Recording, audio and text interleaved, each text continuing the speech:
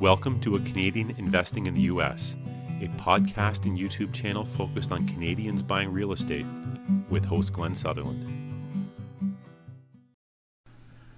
I interviewed Ray Gauthier, and there was so much information in the interview that we did that I'm going to break it up into a few episodes. So this week I'm going to release parts 1 and 2 of our conversation where we just talk about what we can do to my business, but I think it's applicable and a lot of people could get a lot of value for applying it to their business as well. And then in a couple weeks or a month, I'll release the other part of the show, which is him just talking about marketing. So without further ado, here is parts 1 and 2. Welcome to another episode of A Canadian Investing in the U.S. This week, my guest is Ray Gauthier. Last month was the guest speaker for the Kitchener-Waterloo Cambridge real estate meetup that I frequent, and I'm actually the guest speaker there this month. I missed his whole speech thing because I was down in Huntsville buying properties that same day, and so I selfishly really wanted to see it, so I got him on the show to come and talk about real estate marketing and branding and finding your niche and so forth. Ray, just introduce yourself. Sure. Just before I do that, I just want to say I'm selfishly looking forward to your show next week when you're there, and I'll be there. I'm not going to be in Alabama or anything like that. Oh, excellent. I'm a full-time real estate investor. Small. We're really just getting started. Me and my brother. We own an investment company it's called Property Sense, and we do multifamily residential. And we focus primarily in the Kingston and the Belleville area. We're the working partners, and we have JV partners on the money side of things. Been doing that for about 6 months, and I'm having a ball doing it. Oh, that's awesome. Yeah, my background is marketing. So my presentation at Doug and Anna's event was about marketing. Yeah, how do you, as someone who meets him for the first time, how do you define if you want to work with this guy? You just can't, right? So there's no value statement of who he is and who he is. So he's that. Maybe that's just maybe that works for him. It's also hard too when you talk about niching up. Yeah, like it's hard to do that because it's hard to. There are issues in defining your ideal client. It can be scary. You could potentially be working with fewer people. So especially if you're starting out, you want to build a niche where you're actually turning people away and you're saying no. It's hard to say no if you need that kind of revenue. Think of the title of my show. I instantly push a lot of people away, which was really hard when I was coming up with the name, The Canadian Investing in the U.S. Yeah. So but it's on real estate. So I could have had a nice general name, Canadian real estate, right? Or something like that, and hit way more people because a lot of people are going to see the title and go, well, I'm not investing in the U.S., so this isn't for me. But you've learned, or you know that's okay. That means I'm not for them, right? Yeah. That's all that means. Yeah, but still, I think probably 75% of my guests are Canadians who invest in Canadian real estate. But it applies everywhere, right? So yeah, I have a real keen interest in what you do though. So you may be mentoring me freely as well. Yeah, but that's one of the scary things I like with the name, and I debate even starting another one with another name, like having a second one, because I cut a lot of people don't look at it. I would, as a marketing guy and branding guy, I would recommend against that for sure. Stay niche. Yeah, that's right. Do you enjoy it? Yeah, that's why I still do it every week. Yeah. There's certain weeks where I'm like, oh man, I have to get this all edited up because I edit this all up. It doesn't just come out like this. When people who are listening to it, this will be nice and clean whenever they get to hear it. But it takes I do an interview for half an hour, cut it down to 15 minutes, and then I edit it for an hour or 2 hours just to make a single 15-minute episode. And then it comes across your mind all the time. You're like, well, I'm not making any money from this, and you're just like, I'm gonna skip this week, right? I'm gonna skip this week, and then you're like, no, I have to do it every week. I need to be consistent, because if anyone ever wants to work with me, I want them to know that I will do what needs to get done every week, and they can see it from my work ethic, from what I've done in the past, for not even getting paid. You could outsource that pretty easily, right? Like for $15, you can just go overseas and have somebody do that, and that's what we do. That's yeah. absolutely what we do. So. I have honestly thought about that a lot. I have a guy that I've had on the show and I talk to every month, and he has a virtual assistant, and he can hook me up with his whole team overseas. But the thing is, it's like sometimes having them, I'll probably cut all this stuff out, but having no, leave it in. This is good stuff. But having me do it myself, I can whenever I say something dumb, I don't know if they would know to cut that out. That's funny. Good for you. Yeah, you're right. You need the right person that can find the relevance, right? What are the relevant pieces to keep and stuff like that. Yeah. The good side of niching, though, is that the value provided is relevant to the people you want to work with as well, right? So your U.S. market stuff, it's still relevant to them. It makes communication like a whole ton easier as well, because they get you right away. And there's a plus too of working with fewer people, because if you're trying to be everything to everybody, you're really spread thin. But if you're an expert to just the right segment of people, it's a beautiful thing, and it's a lot more fun too. Yeah, it's for my website, because I'm not really selling anything. Like, what should I be doing to, what should I have on there? Like, because right now I'm getting it rejigged. Right now I have a virtual assistant over somewhere in the world.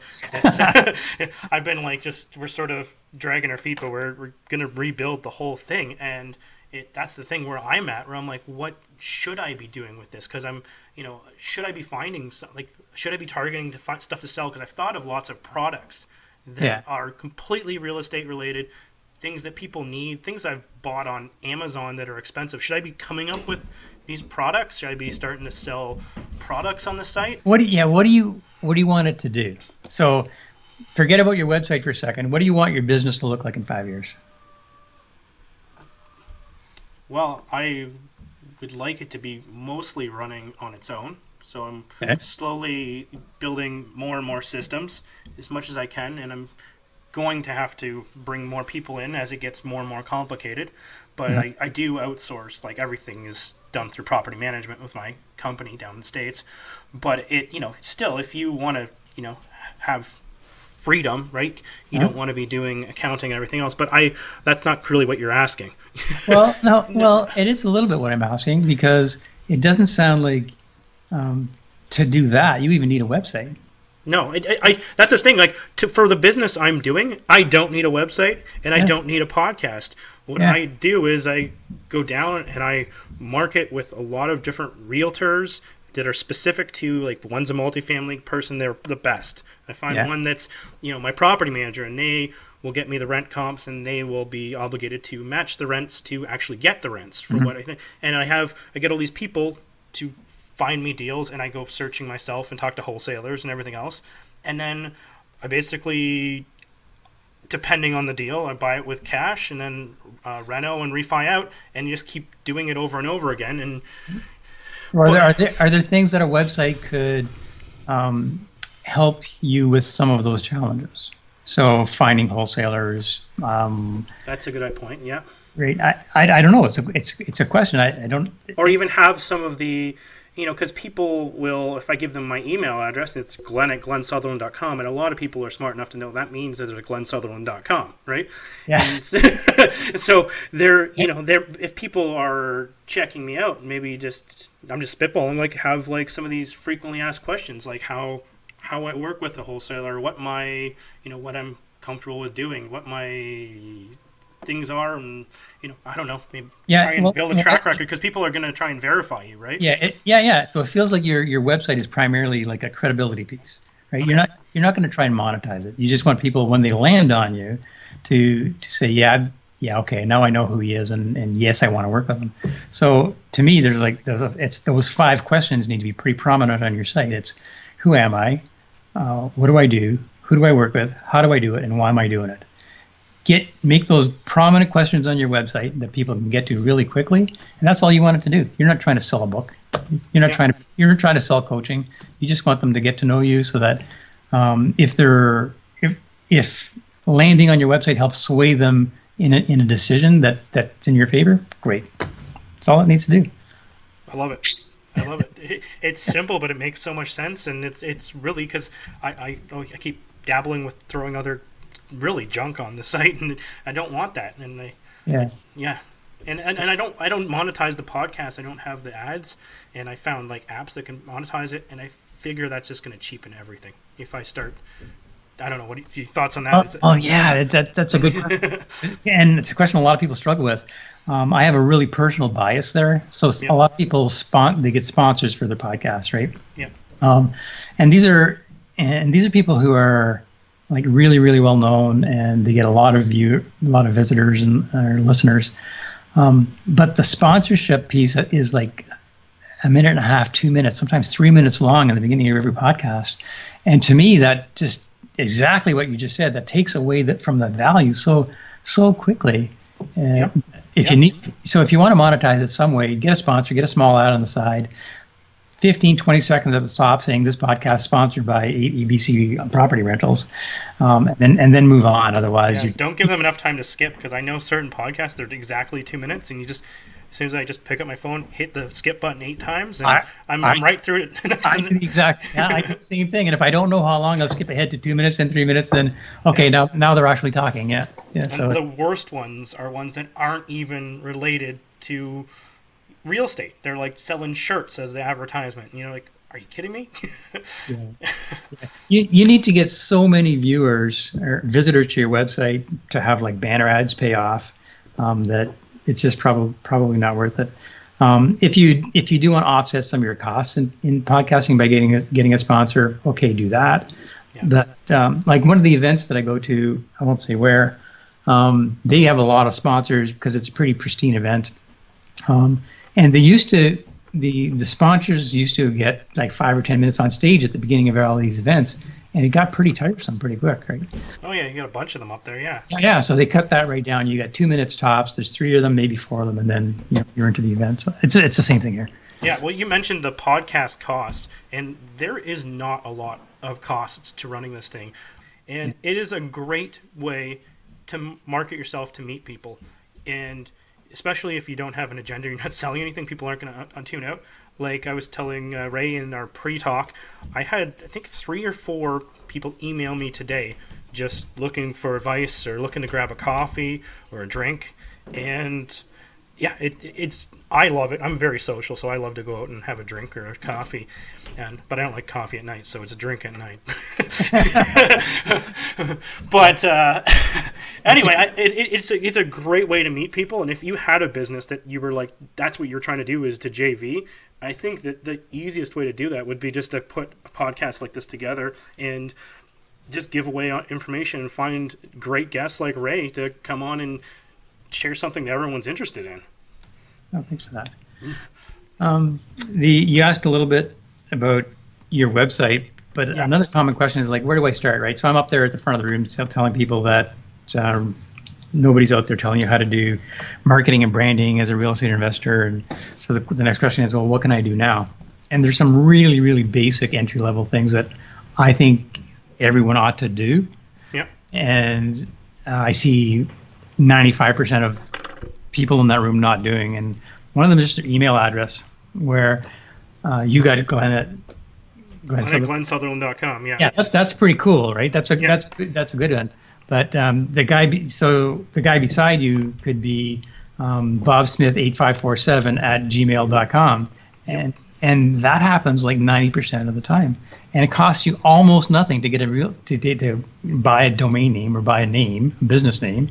Yep. And get an email address that makes you look professional like within seconds. I think I pay like $3 a month for hosting, and it was like a $20 setup fee. Yeah, exactly. And then you're just it's nothing, and it deters me so many times in the States because I get private lenders, and private lenders have these Gmail addresses, and I'm never going to meet them. And frankly, it scares the crap out of me that I don't know where they are, and I'm not sure they're real, because it could be a scam. Because it's just a Gmail address, and they're like, okay, you wire us the setup fee, and then we'll wire you the money. Well, I don't want to send it to whatever at gmail.com. I'm like, if I feel way more comfortable, and I almost insist on this, them to have like a website and an email address in order to even start doing business with them, and then I want to review to see that they're real. But yeah, like you said, okay. It's just a small, easy perception thing, right? That costs you like $35 a year or whatever. Yeah. It costs you a business name. So if you want to get beyond, as a real estate investor, you want to get beyond having just exhausting your own what you can qualify for and your own finances. Like that'll get you to like 3 or 4 houses, right? If you want to get beyond that, get a business name. It doesn't even matter almost what it is, but get a business name and get a business card. So like I mentioned at the start of the episode, this is part 1 of 2. Part 2 of 2 should play right after this, but if not, go track it down. It has the same name, just part 2 of 2 at the end. Thanks for tuning in, everyone.